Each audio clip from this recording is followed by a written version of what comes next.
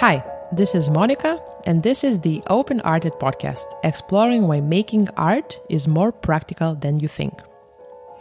In today's conversation, you will hear a Lithuanian values consultant, Jurgita Gaukštė, whose mission is to consult organizations about the importance of defining values and culture in their workplace. But what kind of product is values? And then, what kind of product is music? And how do you sell the unsellable? All these questions we discussed with Jurgita. This is why I believe that it is so important to look beyond your industry and beyond your limited beliefs, even though it can be very, very uncomfortable. Jurgita holds Masters of Management and Administration degree. She is certified Barrett Value Center consultant, and for 7 years, she directed a fund for talented students at the University of Management and Economics. This conversation is divided into 2 parts. In the first part, we talked about professional roles and what happens when you change them. And in the second part, we discussed archetypes. What are they and why they are so important to know about, you'll hear in this conversation.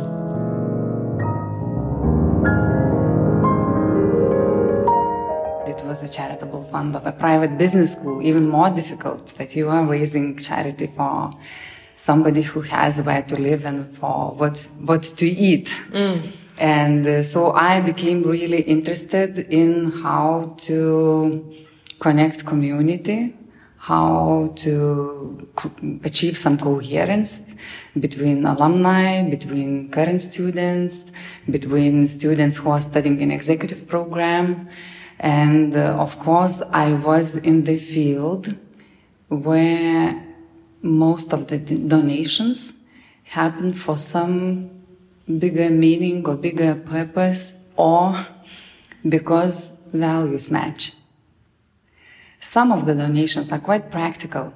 If you find a win-win solution where the donor can get some other kind of value while being a donor, it's okay. But also quite sustainable donations where values match. And I remember when I started working in charitable fund, I got very interested in leadership. I didn't have anything. Budget's very small. Volunteers are not your employees. So the main instrument what you have is yourself, at least in the beginning. So I went to study leadership program. As I said, I was working in a business school and really grateful for this business school for possibility to study and to learn while being there. And in one of the leadership programs, lecturer have showed a module of Richard Barrett Value Center model of 7 levels of consciousness, which are connected with values I didn't know then.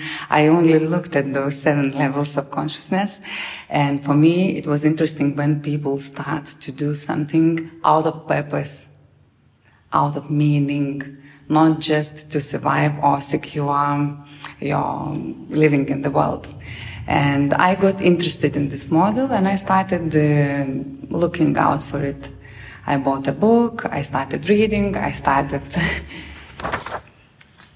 looking for what other opportunities could be with it, and it was very intuitive. It was, I don't know, in spiritual terms, someone would say that it was a call or some kind of attraction or very big motivation to learn about it. And one day my husband asked me, what else would you like to do? This is actually not for the first time in my life when in particularly important moment he asked this question. And I said to him that there is one interesting methodology, I would like to learn more about it. And afterwards it turned out that after some time I became certified Barrett Value Center consultant and started working with values. And in the beginning as a side work, freelance work. And afterwards I felt that I need to leave the charitable fund which was the corporate role actually, and to become freelance consultant. And I was very, very scared because the topic of values in organizations, what kind of topic it is. I understand that you are teaching someone sales, then you can really... It feels like magic a little bit. But if you work with values, so what kind of freelance work I will create for myself? But it's not the first time when I had to create a professional role from the scratch. So I just started developing, communicating about it. And I'm more than 7 years now in this role. And I have no doubt that organizations need it. Mm-hmm. And I have a lot of work, meaningful work. I have a few points to ask, because I remember yesterday when I was listening to some of your conversations, and it actually reminiscence what you just said about this, that you didn't know how to sell your work because it's almost like unsellable. And then I thought that the product which we create as artists, we think the same way, that it's, how can you market this? It even feels wrong to market it. And so that's one point. And another point, I'm really interested to know this transition you did from being in a corporate job, which was more or less stable, although it was very up to you, how much money you will raise and if it's going to be successful fund. But you made this decision to go on your own and, again, do the freelance work, which is most time the case for musicians and artists. We live from freelance work, and we always have this doubt, maybe I should start doing something more stable, because this constant balance between doing something meaningful, purposeful, but at the same time maybe not always giving you the stability. And the third point, which I wanted to say, is I feel in a way that I no longer have resources to do charity work. I mean, I cannot say that I've been doing, the charity work which you have been doing, because it's like very directly charity collecting money. But, with the festival, and we've been raising funds so we can facilitate other musicians to come to the festival. And I somehow feel that I've been giving so much, my energy and my time, and, doing concerts for free and, organizing everything myself. And it feels that the time has come that I can no longer enjoy it, and it becomes more like a burden. And I question myself how it is possible, because, I'm giving to the community, but at the same time, I feel that there's resources are already gone, and I have to kind of fill the glass again. I think I see a lot of similar things in the pattern that you told, that you were fundraising for the festival Piano Fest to bring in more musicians so that they could create together, get some additional education, not from music field, not necessarily. So very similar thing was when I was working in charitable fund. I needed to go out and to do outside all the visible activities and to reach out to people and find, which was in the beginning quite, I was a bit shy. I needed some courage really, and some will to push myself out and to go and ask for charitable support, to support education of other people. But I have been doing this for 7 years, and quite a good cycle to fully fulfill the professional role, and also a good time to change it, because this role can get stuck on your face, or you can get stuck or in the grip of the role. It's quite healthy actually to have several roles or to change the role time to time.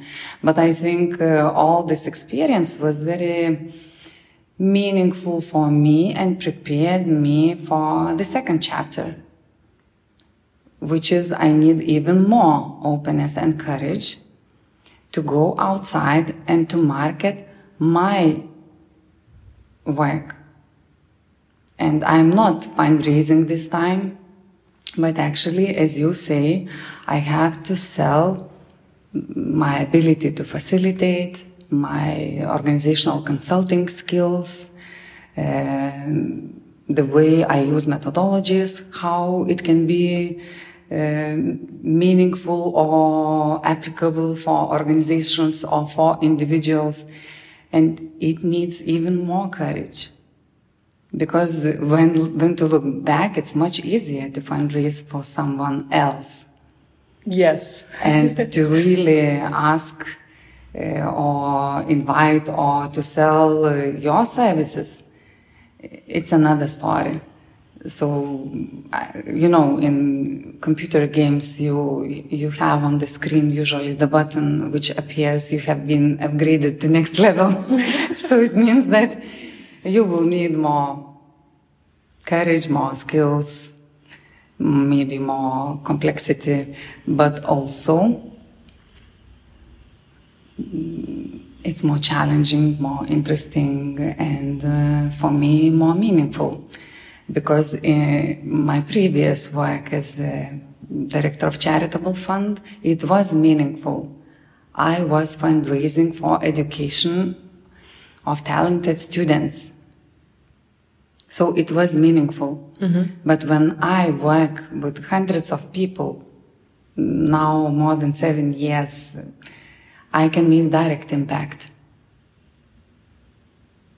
So I would say if one can make bigger impact than makes, needs to go there. Why it's possibility to use all individual resources, internal, external, to make a positive impact and to create more meaning. So I feel that it's more meaningful, but also more challenging. So you hear from what I say, your first question was about transition from corporate work into freelance.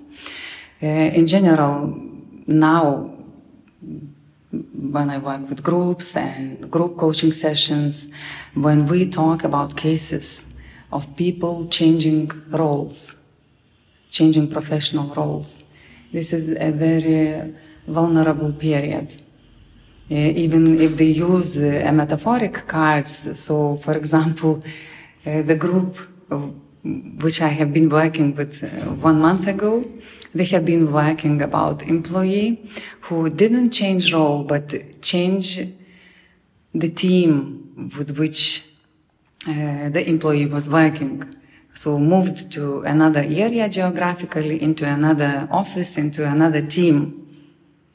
And when the owner of the case took a metaphoric card, it was a card of a baby in hands. And I asked, why this card? And this executive told, I only, after working with this case, I understood how sensitive and vulnerable person is when moves into new role. In that group, we had somebody who is in executive role for 3 months. We had somebody who just returned from maternity leave and also as a new role. And we had somebody who moved from another team from one team to the other. Each time it was very vulnerable, because when you get a new role, you don't know how it will fit your personality. You don't know what impact it will make to your identity. You don't know how your identity will change in eyes of other people. And all those things are very uncertain and very vulnerable. So to say, your skin becomes very thin. And now when I look back, my skin was very thin. Thanks God that I had enough wisdom to call to psychologist. And something like 7 months or something, I was visiting psychologist, and she really helped me very much to understand what is happening, how much I am afraid, and how much my fear has nothing to do with reality.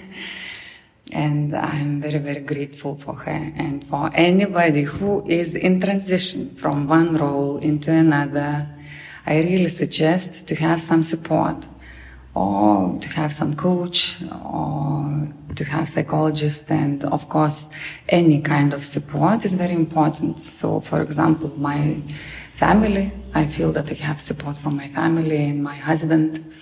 When you start something new, as for me, it was many new things, new thing to be a freelance. And when I started, I knew only 1 month ahead. I have family, 2 kids, so it's really challenging. But now I feel quite calm.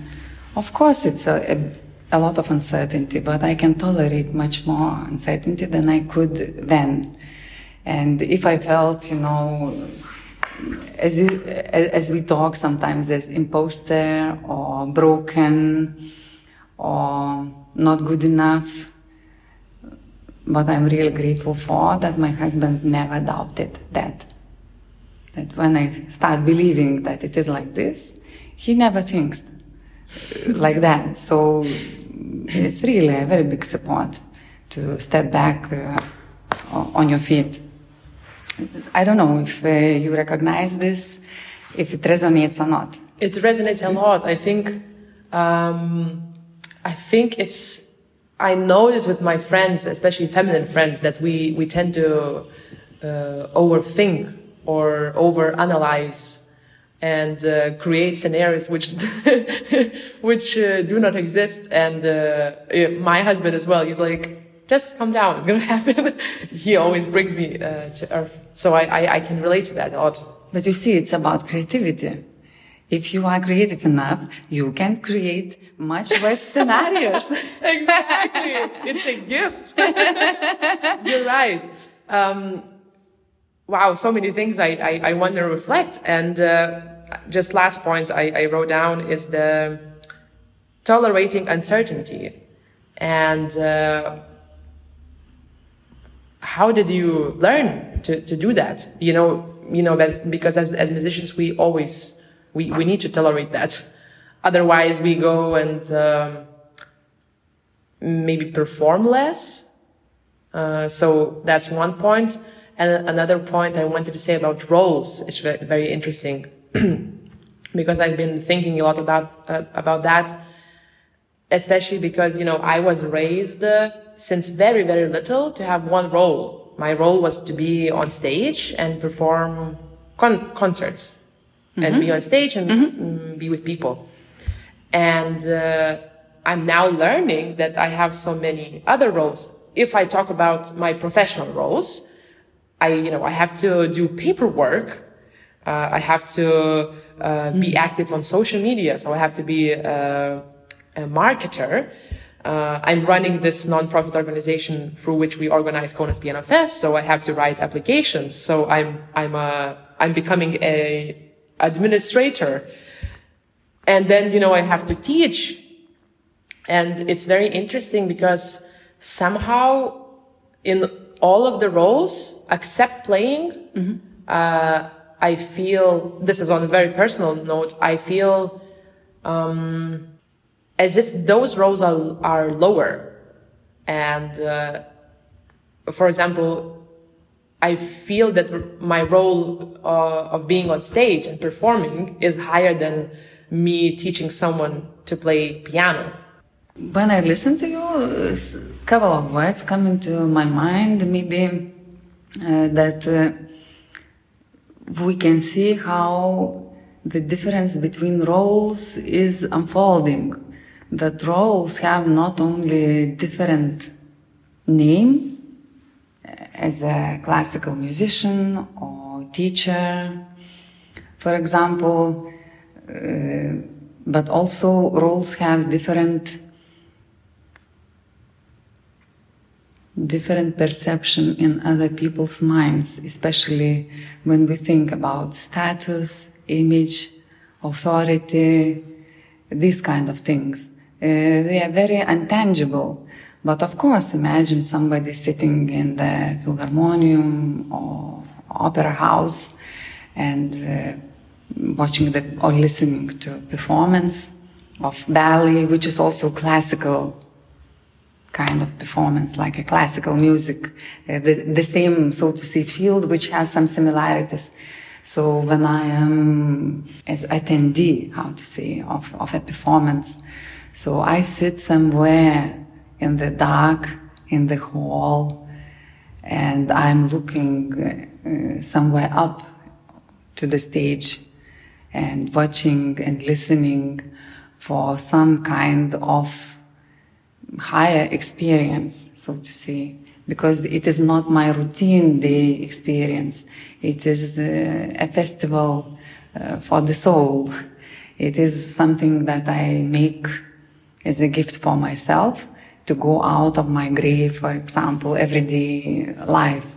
So this is something which goes or is projected into the role when you are performing on the stage. And it is also when I have also some similarities with the artists performing on the stage. Not exactly that I am on the stage, although sometimes I am, if it's a conference and if I'm doing presentation, for example. But if I'm facilitating a group session or facilitating a seminar, and I am an authority figure in the group. So the group members are projecting into me more things than they are projecting into each other. And these things can be nice things and can be not very nice things. And because of these projections, the art of performing on the stage is actually also higher temperature art. So when we talk about tolerating uncertainty, it has very much to do with tolerating high temperature. I mean high emotional temperature and stress and expectations and in general fear of mistake or fear that result will not be good enough. So it is a much more higher temperature work. So when I work in individual consultation, it is much more relaxed work, much lower temperature work. But maybe because of these expectations and projections and higher temperature, maybe we also start perceiving this role as higher in status, but maybe it is higher because it can get paid more, because not everybody is willing to take this role. Not everybody is willing to kick oneself in the ass and to go and take some courage and to try it, because it's very exposed. So it is connected with much higher risk.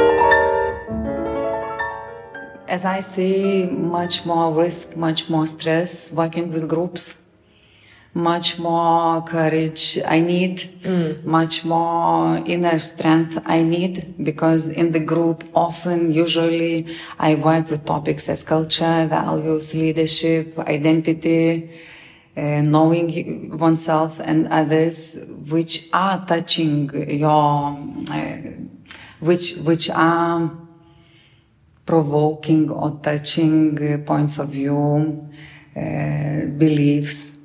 Everybody has their own beliefs, everybody has their own values, their own perception, who they are, where they are good at or not very good at. And when we are in the seminar of personal values or leadership, values-driven leadership, or if we are working in organization, what is the current culture in organization? What is good in this culture? What is not working? What can be improved? It's becoming sensitive. Some people want to see what's not working. Some people do not want to see. And when they do not want to see something, they close their eyes. Then no, they actually quite often they start challenging very much the facilitator. So you? Yeah. So this is a big risk. But if to think how I feel working individually and with groups, sometimes I feel very meaningful. I feel sometimes in a very deep work and conversations. But sometimes I feel a lot of resistance. And it doesn't matter if I work with individual, because individual can also resist. Maybe it's more safe in individual consultation. But when in the group the resistance appears, it is more visible, more vulnerable, maybe stronger. So in a difficulty, in a temperature, it is difference. And I have some colleagues who are psychologists, and they do individual sessions and also work with groups. And some of them choose not to work with groups because it's too much emotional load. And afterwards, you not only need to rest and then to prepare for another group, you also need to digest all the emotional load that you got from the group. And from the group, it's quite big. Almost never you are getting as much emotional load from individual. So I try to imagine what emotional load you are getting when you are performing a classical music concert for hundreds of people. I imagine that you should have it afterwards, and it could be enough for several days or maybe longer. I don't know, what do you think? It's very interesting. I think that the load, with the emotional load which comes with performing, if we talk about very straightforward concert, when people sit, there is a stage, there is some gap between the audience. I think in a way the emotional load comes from the performer itself, because very often people are very distant in the performance, because there is already the setting. People sit a little bit further away from the performer. Performer is alone, separated from the audience, and there is almost no synergy, as if like we are not really changing the energy, although we are, because there are so many people we don't know and the energies are there in the hall. But somehow I think that the most stress I got was from my own inner self, that I have to deliver, I have to play in a certain way, and it was not really related to the audience so much. But then now I'm started doing very different performances where I engage with people much more. For example, what you saw in the Mo Museum, another performance we did with Anna with Piano Face Project, we invite people to meditate before the performance, and then we play all the classical music pieces. But this transaction for me doesn't really feel emotionally difficult anymore, because somehow I feel that energy feed me rather than take energy from me. You know what I mean? It's just I never thought about it, but the more straightforward classical music concert I play, I feel that the energy is rather taken from me than given. And I guess it doesn't have to be, you don't have to collaborate with a circus performance. You don't have to meditate before the performance. I just had a concert on Saturday where it was my husband's trio, and the setup was, they were sitting close, and the way they were playing, and the way the audience was giving the energy, I've never experienced anything similar, because they were giving as much as the audience were giving, and then the magic happens, So you feel tired in a way that you gave the energy, but you don't feel drained. So I think you answered it yourself. And it reflects very much also how I feel when I work with groups and organizations. If what I am giving, the group is open enough to accept, because it's not, when I work with organizations, it's not as much what I give. I facilitate the work, I give a little bit, but in general I facilitate their work so that they could find a way to dialogue, so that they could open up enough to become one team, or to get closer to the reality of what it is in their organization, that they would become vulnerable enough to be able to make connections between themselves or learn each other better. So if I facilitate this and the work is happening, so I feel that there is an exchange of energy. And even if the work is difficult, the topic, for example, is difficult, or the group is a very difficult stage, for example, lost some colleagues were fired, they are in mourning stage, they are sad, but talking about it quite honestly, then the energy is raising. And after the workshop, even if the work was quite hard, I feel that it was a meaningful work and I have a lot of energy. And the blood is running in the veins. So, and I feel the same as they feel. But if I facilitate workshop and the group is very much in resistance or denial, nothing happened. Our colleagues were not fired. Everything is okay with our culture. We are perfect. We do not have any place where to improve.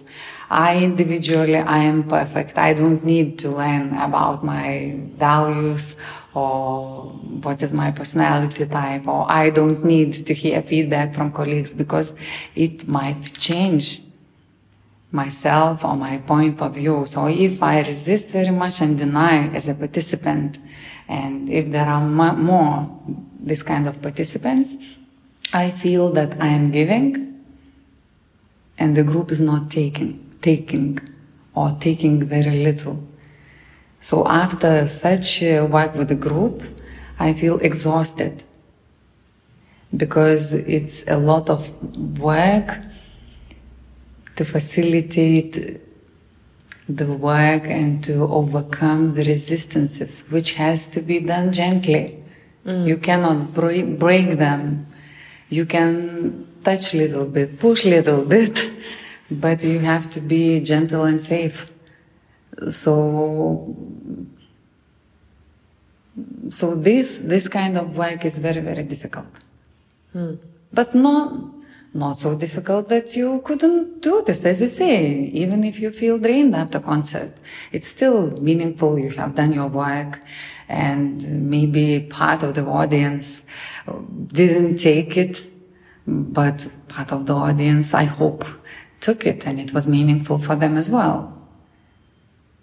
Yes, it's still meaningful because in a way you present what you've been working for, right?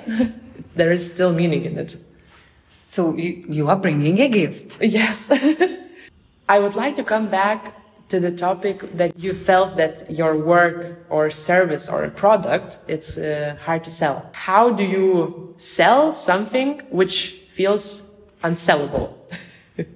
I can reflect a little bit in the beginning when I started working as an organizational consultant.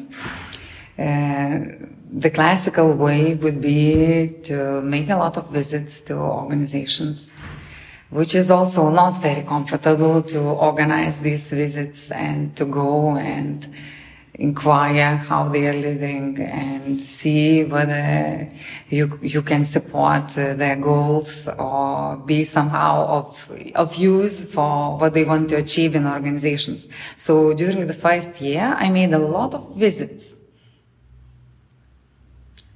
which didn't work for me as a main sales channel.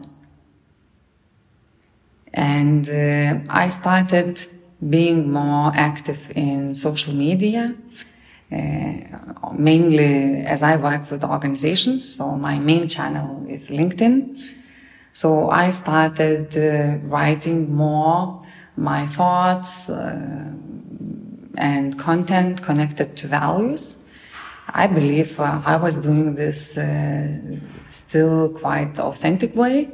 If you would take another organizational consultant and give the topic of values and see how the communication goes, I believe that I did with some authenticity the communication, and the customer started coming.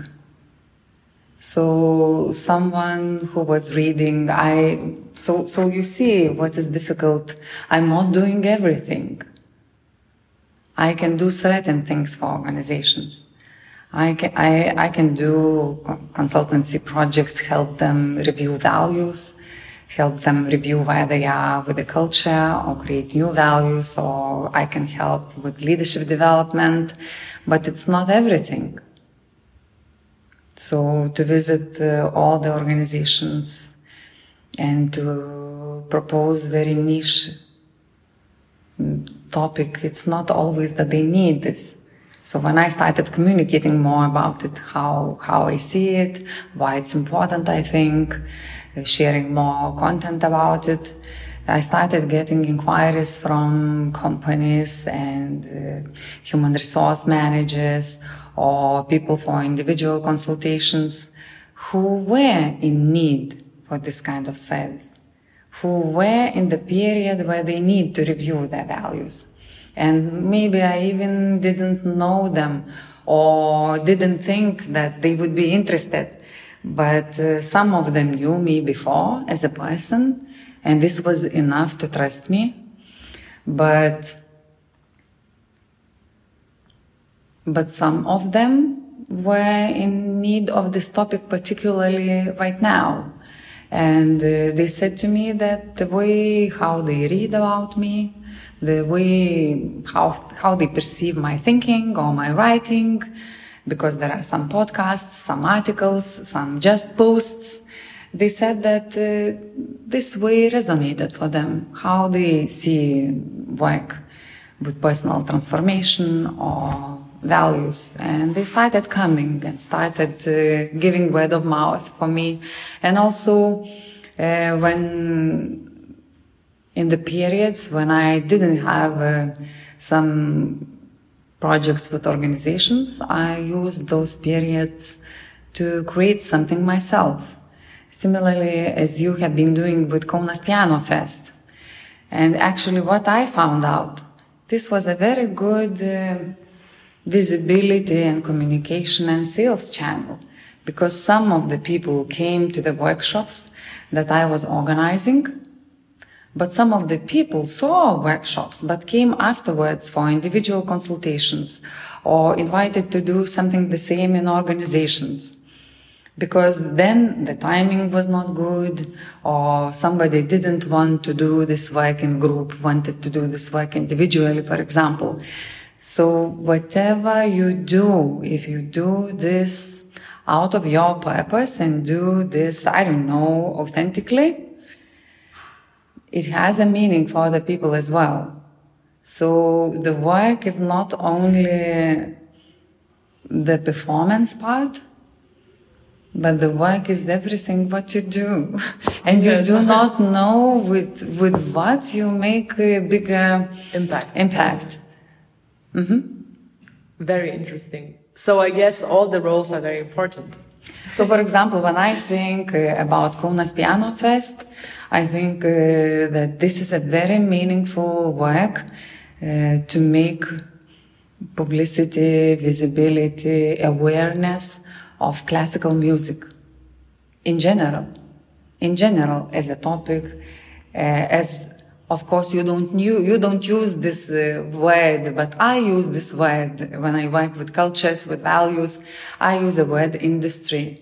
And we use classical music industry, yes. Yeah, because you also have older generation. The industry like itself, that, but it is an industry. It is industry itself has certain values. Industry itself has certain culture and some projections, which already goes to everybody who is in that industry. Yes. So you are making impact with Kaunas Piano Fest, not only on yourself, but also on perception of classical music. Like this summer, for example, when we visited your performance with circus artists. So it was classical music merged with theater and with modernity, so to say, yeah? Yes, like a modern performance. So for example, this was the first time when my teenage daughter, who was together with me, said that for the first time this kind of performance was not boring for me. I'm surprised. Wow. Because I came to this performance just because of you. Okay.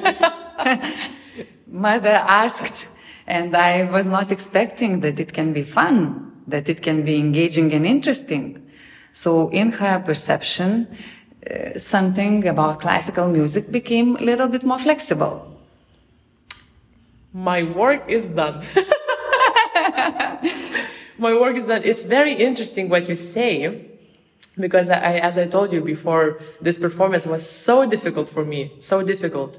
It felt that, I'm stepping on all of my values. On the other hand, I actually made a note before what you were talking. I think we all struggle to understand very often. I think this is where the archetypes come, because I don't really know why the performance was uncomfortable for me, because I stepped on my values or I was scared about what other people think.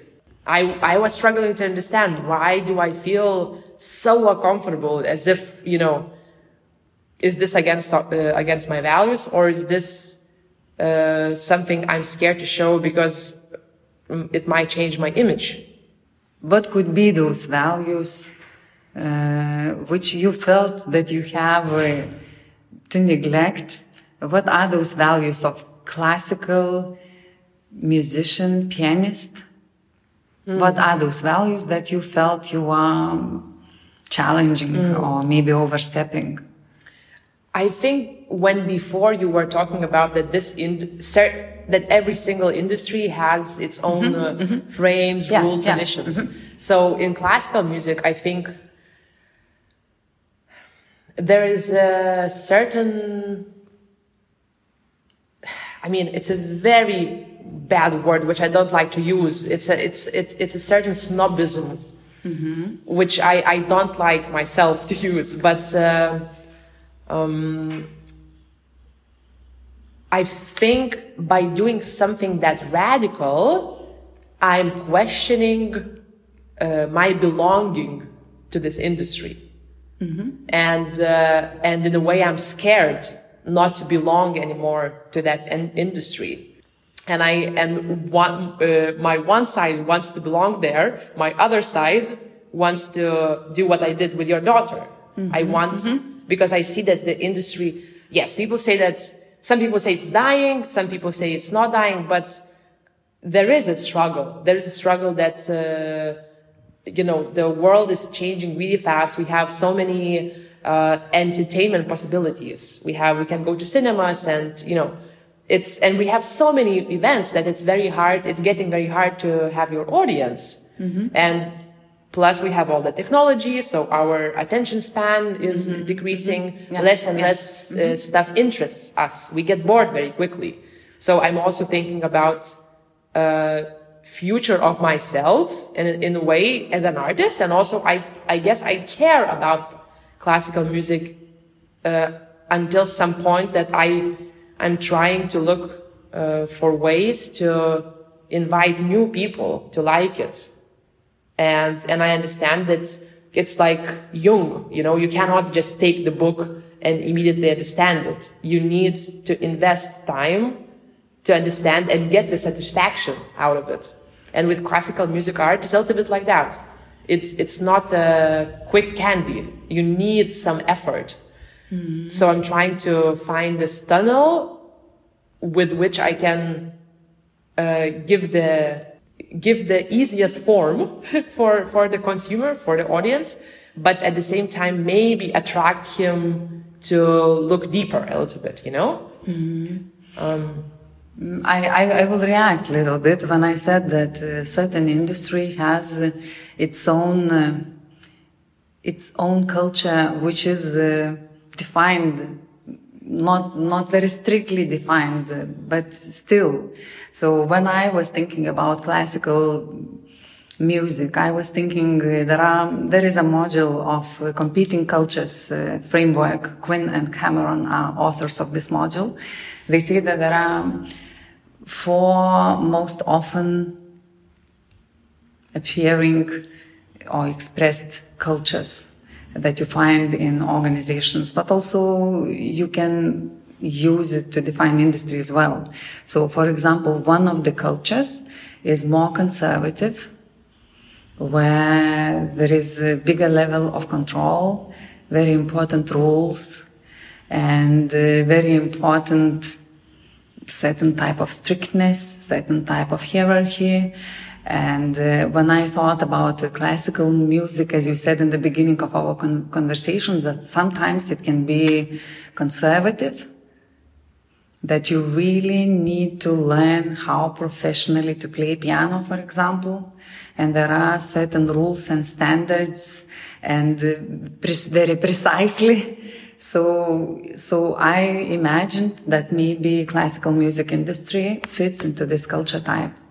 Actually, pharmaceutical companies are in this type because they need to be very precise. There is not so much room for jazz and playfulness and experimentation. And the value is to do the work punctually, precisely, in organizations efficiently, so to say, but in classical music maybe to meet certain standards. So this culture has a challenge accepting change.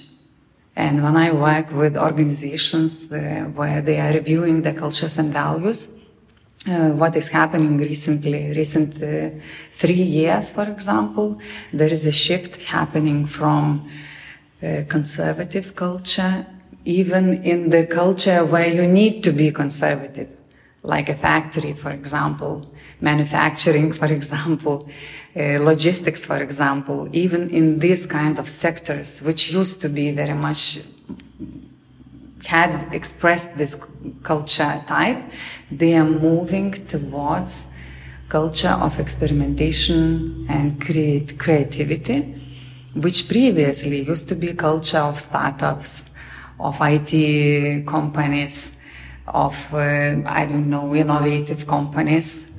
But now even companies which are not exactly in this field, they need to make several steps towards that. Because context is changing very rapidly. It's changing because of digitalization, it's changing because of COVID, it's changing because of war, it's becoming more quick, as to say, attention span, a lot of entertainment and so on. So all the cultures need to make a step towards that. But that culture is more about playfulness, about failing, about making mistakes, about planning in short terms, about being very flexible. And and if in that culture would be stability as a value, for example, preserving some classical, traditional music as a value, and you are stepping into performance with a circus artist, with a theater, but specifically circus theater. So you are stepping into almost extreme opposite. So maybe this is why you felt like you have one role and there is another role. And maybe here, are you recognizing? Yes. And here, if to include archetypes actually came into our conversation when you called me and invited to participate in your podcast. And the father of the archetypes is Carl Gustav Jung, and he draw the term archetype, but actually archetype is very common patterns, themes, which are repeating in behavior, in lifespan, in human psychology. And when you name it, it's like an image very easily recognizable. So Jung, for example, have coined 5 main archetypes, but 2 of them would be worth to mention. For example, right now, when we are talking, one of those archetypes is self. So who I am inside myself as a person. But there is an archetype persona. So persona is the role that I take. And I need a healthy personality to be able to pick my persona and role so that I would be connected to the world and to the context, so that I could recognize what is the context, that I wouldn't be detached from it. So maybe what you feel that if the world is really rapidly changing and it is the internal call and motivation to change this persona a little bit, to make it a little bit more flexible, but also adjustable to the new reality that we have right now. Because otherwise, for whom and how you are fulfilling this role, if it may lose connection with the context. Interesting idea. Then the answer will be that, I guess, if you stick to the role and you don't understand the context, you are almost, you understand the context, but you refuse to change. It's interesting why. It's probably because you are scared to lose a certain status. But you almost stop yourself from doing this. Yes. So you would stop because you felt that that you would overstep your previous values. Yes. But when you did this, you feel that you overstepped those values or not? And do you feel that you grew or expanded a little bit your potential or not? I feel that I expanded a lot. Only positive outcome out of it. I think I grew the most I've ever grown as an artist and person, because later on, because of that experience, some other experiences came into place, So, you expanded. I expanded, yes. Internal possibilities to do like that, something like that, but also external possibilities came as well. Yes. But it is very often connected. What we have inside and how we limit ourselves ourselves and what we have outside. So as you said, for example, if to come back to topic of values, when the context is changing, organizations and also individuals need to adapt if they want to survive. If they want to survive. Yes. And to adapt, it means you will need to transform yourself. You will need to review your values and you will need to grow. And many people are choosing not to do this because we have two simultaneous desires in our life or instincts, and one of it is to keep everything stable and another is to grow, and they are in conflict with each other. So if you can tolerate uncertainty quite much, if you can tolerate high temperature, can tolerate conflict, then it is easier to transform and grow and integrate those two things together. But if you are not doing this often, you might choose some conservative way and to stay stable but not grow. But if you choose to grow, then one of the reasons also why people stop themselves, because they feel that they are betraying previous values and that they are making a betrayal of loyalty to previous loyalty group. So, for example, if to think of what you just said, that by doing a modern performance where you integrate classical music with circus in the modern museum, you are making a betrayal of traditional, classical, conservative approach to classical music. And the guilt is very, very difficult feeling. And many people are not coping with it. And then choosing not to feel this guilt and choosing not to grow.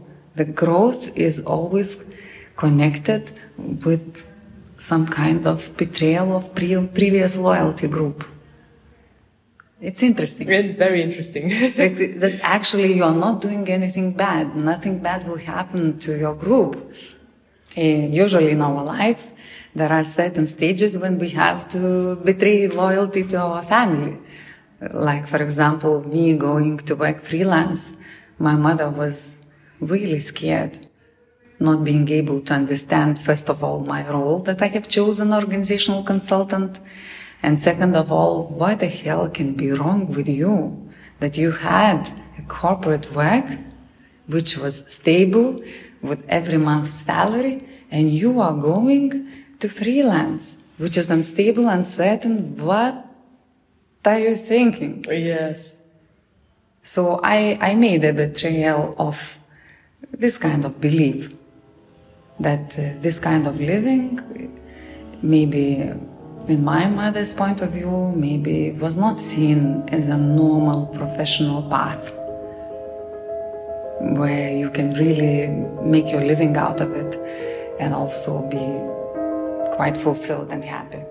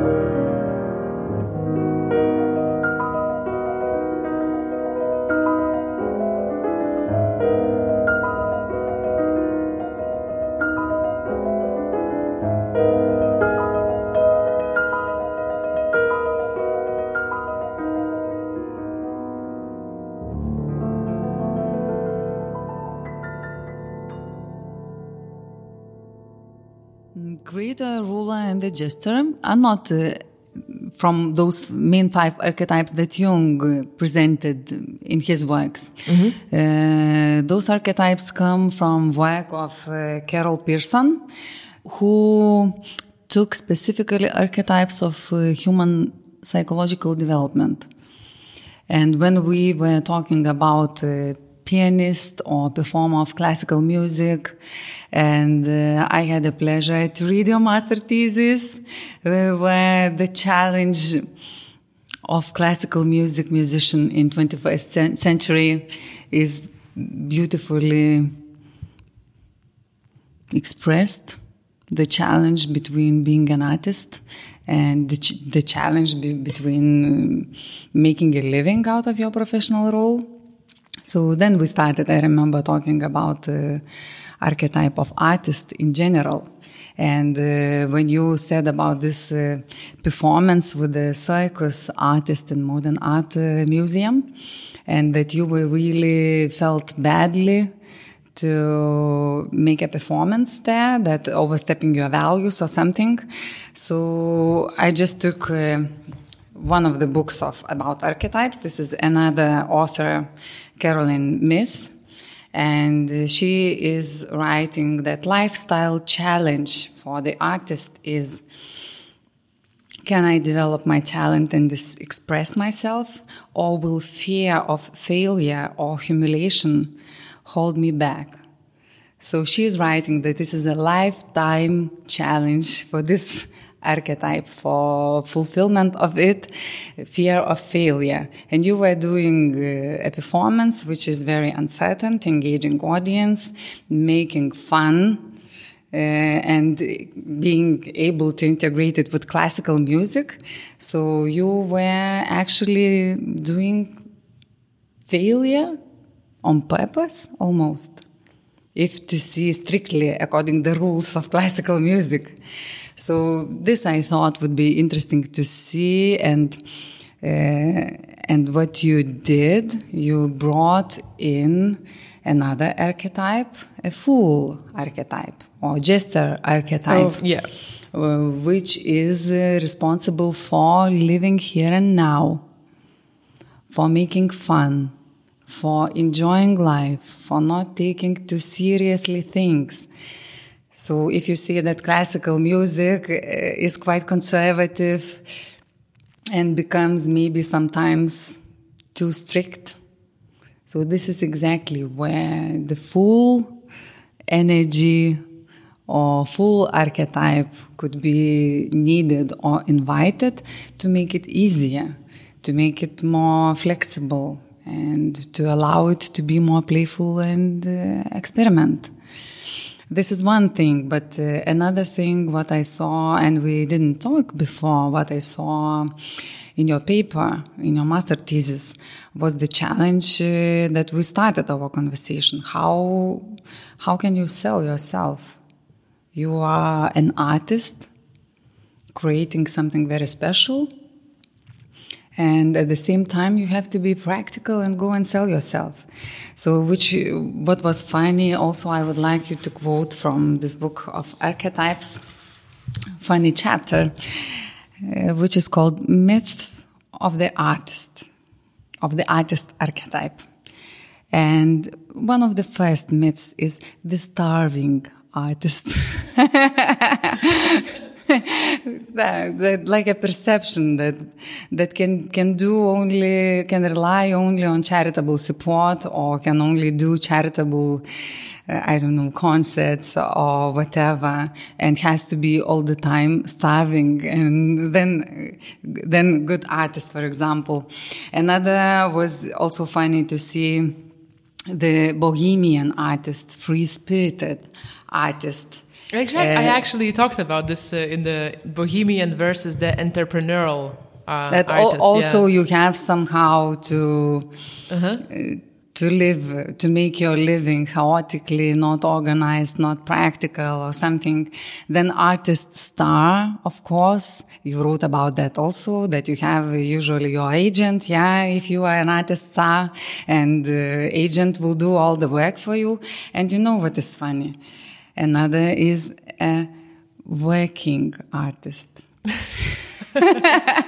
Working artist. A working artist who actually has to take care of Instagram account or Facebook account, make some plan and to write paper to get some funding for Kaunas Piano Festival, and also to organize a trip around the world for your duo or trio. Yes. Or whatever. Like really to mix the role of teacher, which is not so shiny, but also meaningful. And I think maybe it's important to talk about it. That this is the reality. This is the true world of the artist. That you need skills and courage and will to do all types of things. So this was one thing. And the authors which talk about, who talk about archetypes of human psychology particularly, quite often use a term to balance your main archetype. So the artist may be not necessarily the main archetype of your personality, but of course an archetype of professional role of classical music performer. It belongs to the role, and immediately everybody will get fantasies or imagination how this role has to be fulfilled, how it has to live. And you can feel guilty for not doing something what other people are expecting. But when we are talking about fulfilling this role sustainably, so there is another very important archetype which can balance artist archetype. This is an archetype of ruler, or sometimes it's called an archetype of executive, or an archetype of king. So this archetype knows how to take care of practical things.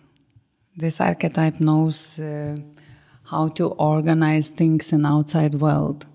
If the fool would know how to live life irresponsibly or to have fun all the time, if the artist would take care about creativity, about quality of performance and creating experience for everybody who is watching or listening, the ruler archetype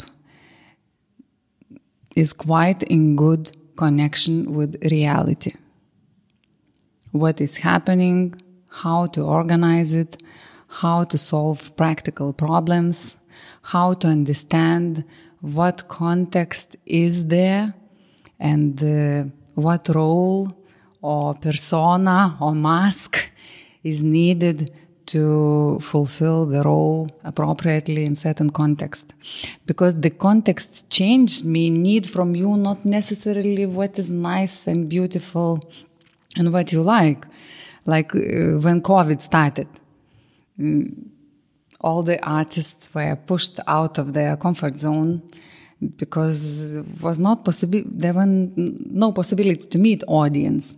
You needed to go online to create some other ways. I know that many actors, they became teachers in schools for several years just to be able to survive.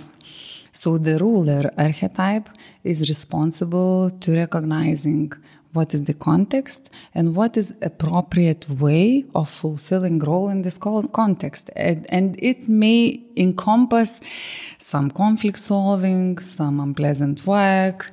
It may encompass some politics or keeping some relationships which are needed and network which is needed for you, for example, to organize a festival of Kaunas Piano Fest, let's say. And this archetype is also sometimes called as a representation of our ego. And if it becomes too strict, too big as an archetype, personality or our self can become in grip of it. So, for example, if you say that someone is performer of classical music in a very conservative way, but finds oneself in the country or in the culture, which is very innovative, where experimentation is very much accepted, which is very flexible and creative. So most probably, if the ruler will be very strict and will say that only the conservative way of performing classical music is appropriate, this can cause failure of connection with the audience, with the context, and failure of possibility to perform your role sustainably. Because if you want to give your gifts to the world, it has to be dialogue and exchange. You have to be paid, you have to have courage to claim financial reward. And I was thinking about, usually I work with executives. But when I was thinking, do I have someone that I have been working with similar challenge, that you feel like an artist and have difficulty to earn for a living? And it was an interesting example which came to my mind about a person who is not artist, but actually close to artist archetypes are all other artists and inventors and innovators. So I had a client, individual client, who was a very talented engineer. He was a young researcher, living not in Lithuania, and he founded with several people, several companies. And he was developing engineering solutions for some health issues, also for some finding ways how to make easier just our everyday living. And he's very hardworking, very passionate about his field, and very mission-driven. So he is always interested about the impact, about the idea, and how meaningful it can be for people. And he was working very, very hard. And we worked with him on values, on stages of psychological development. And he was the least interested in practical values. You know, take care of your finances, take care of your profit, take care of your stability, financial and physical, like really not to get to the burnout or something like this. So he said that it's not his values. He's not interested in that. And when he founded his enterprise, he was very hardly working, like really tough guy. And it started becoming, he started facing issues of health. He started facing issues of finances because most of the time he was in laboratory working or doing his work and research. And actually his business started generating profit, and a good profit, good return on. And it turned out that he didn't take care of legal documentation when the companies were established. And he was working like hell, but he was not getting any money. Other people were getting. His invention was successful, but he was getting none. And in the beginning, he even felt that it's inappropriate to claim for that, because it's not polite, and as a researcher and inventor, maybe you do not need to do this, and I'm not that kind of person, and my parents grew me not in that kind of style and so on. But actually his work to balance himself was to claim what is his, and to grow his self-confidence that the things that he's doing and creating, they are very valuable and they need to be paid for. And he needs to have courage to voice what's his invention and to claim what has to be paid and to take care about such boring and practical stuff and unmeaningful stuff as legal documentation or administration work. Because one leg that he is standing is this inventor, so he is also an artist. And another leg on what he is standing is this ruler leg. And when you stand on both of legs, you can feel the difference, I believe.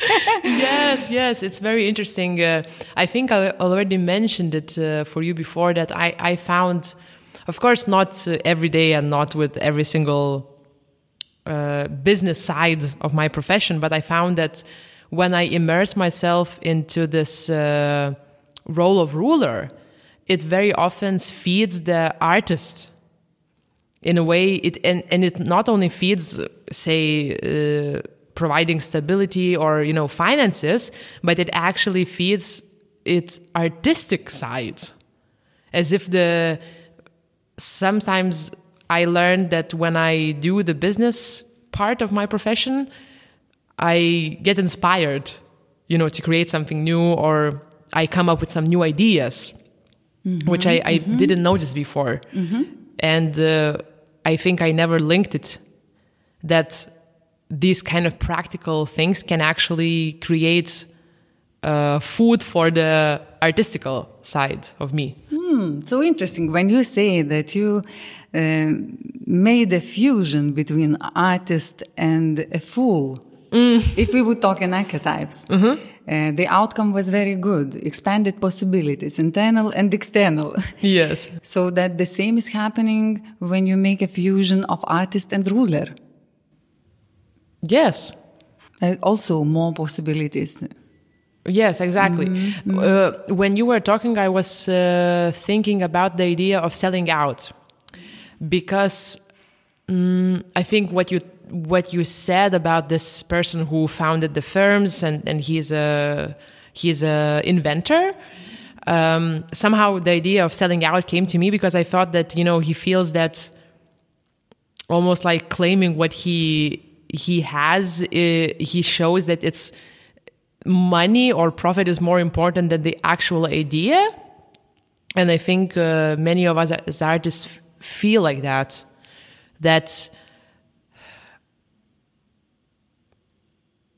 You do something different, or we don't see it maybe ourselves, but we think that the society or people in the classical music culture or industry will see you as a sellout, because they will mostly think that you are doing this because of profit or money.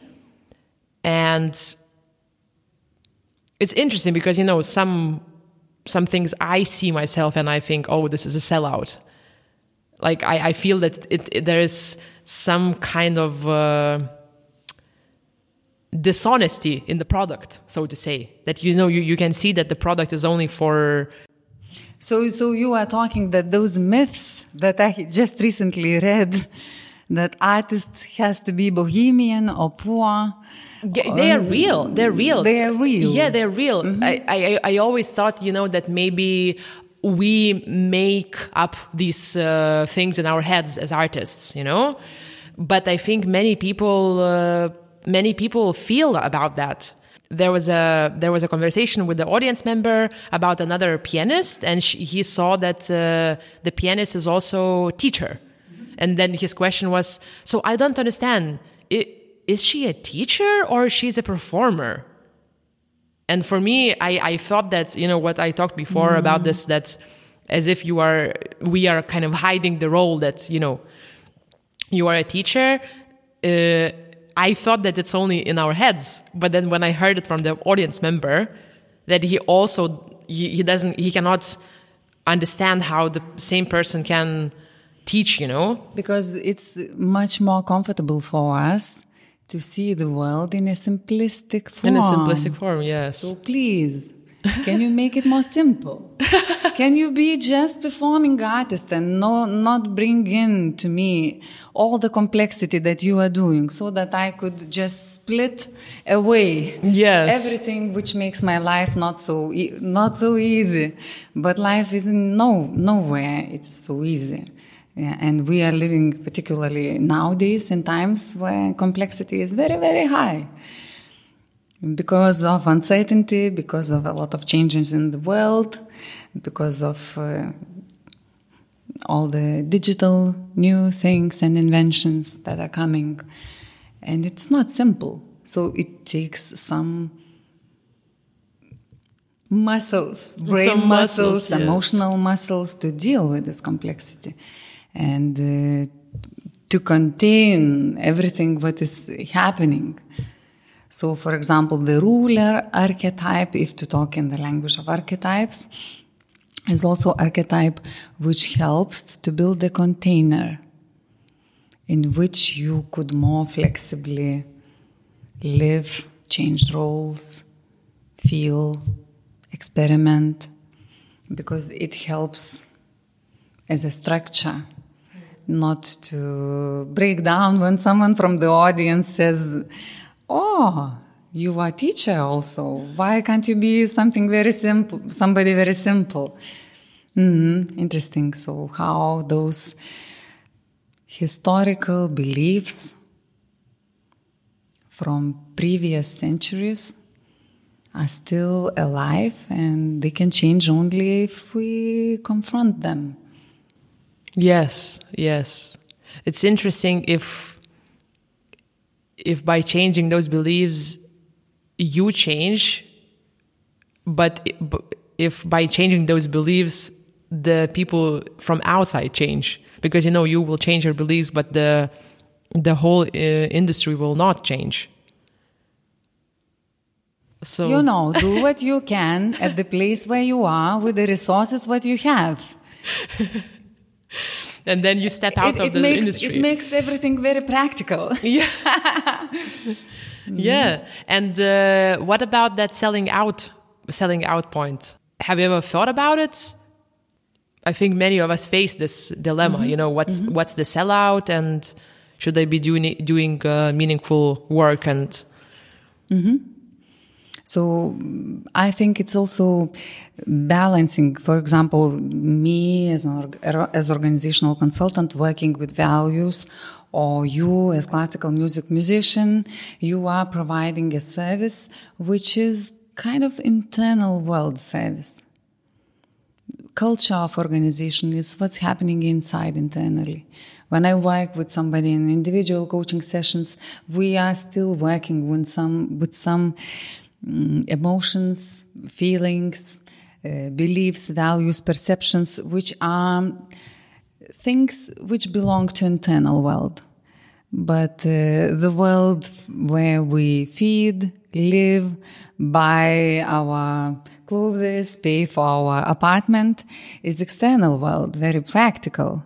And in external world, we need to be much more open, courageous, have healthy aggression, healthy competition, to, as I've told you in the example before, just to go out and say what is your invention, or what kind of music are you playing, or what kind of service I am providing, and claim also what's yours.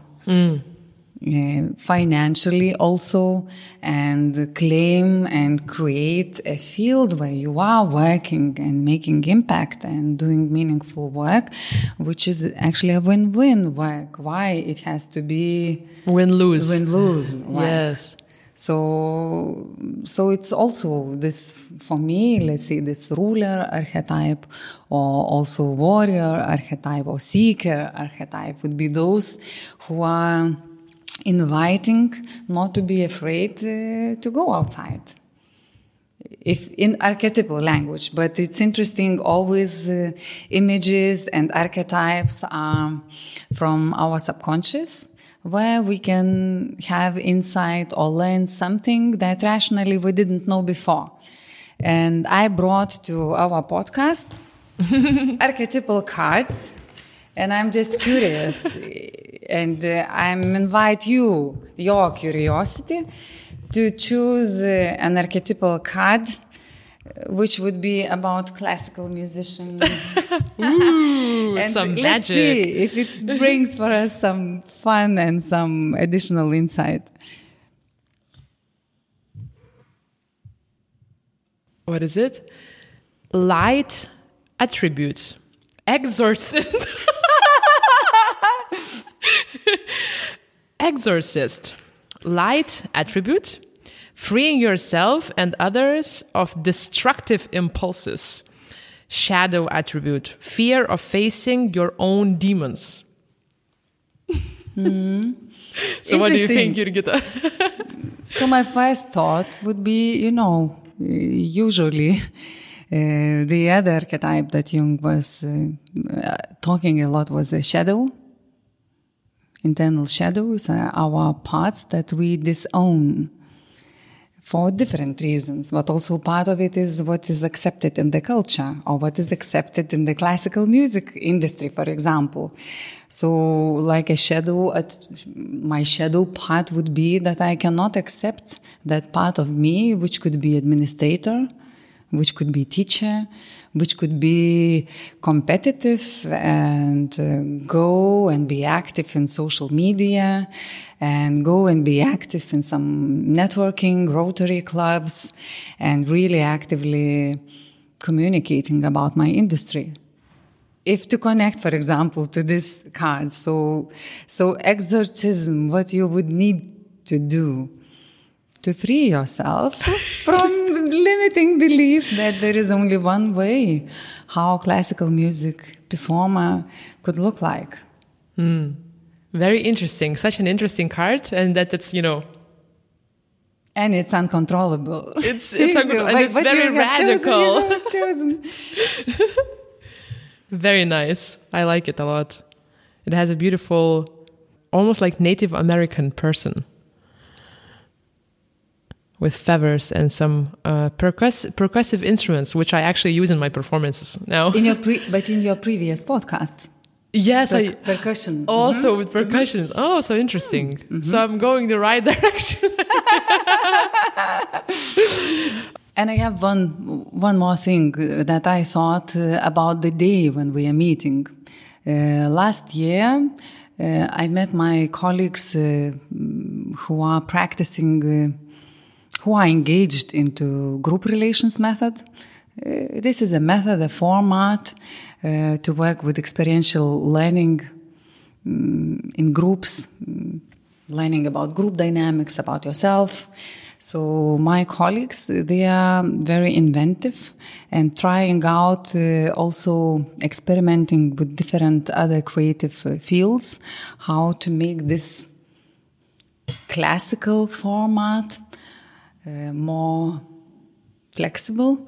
And they told me about the term, the third paradise. Third paradise. The third paradise.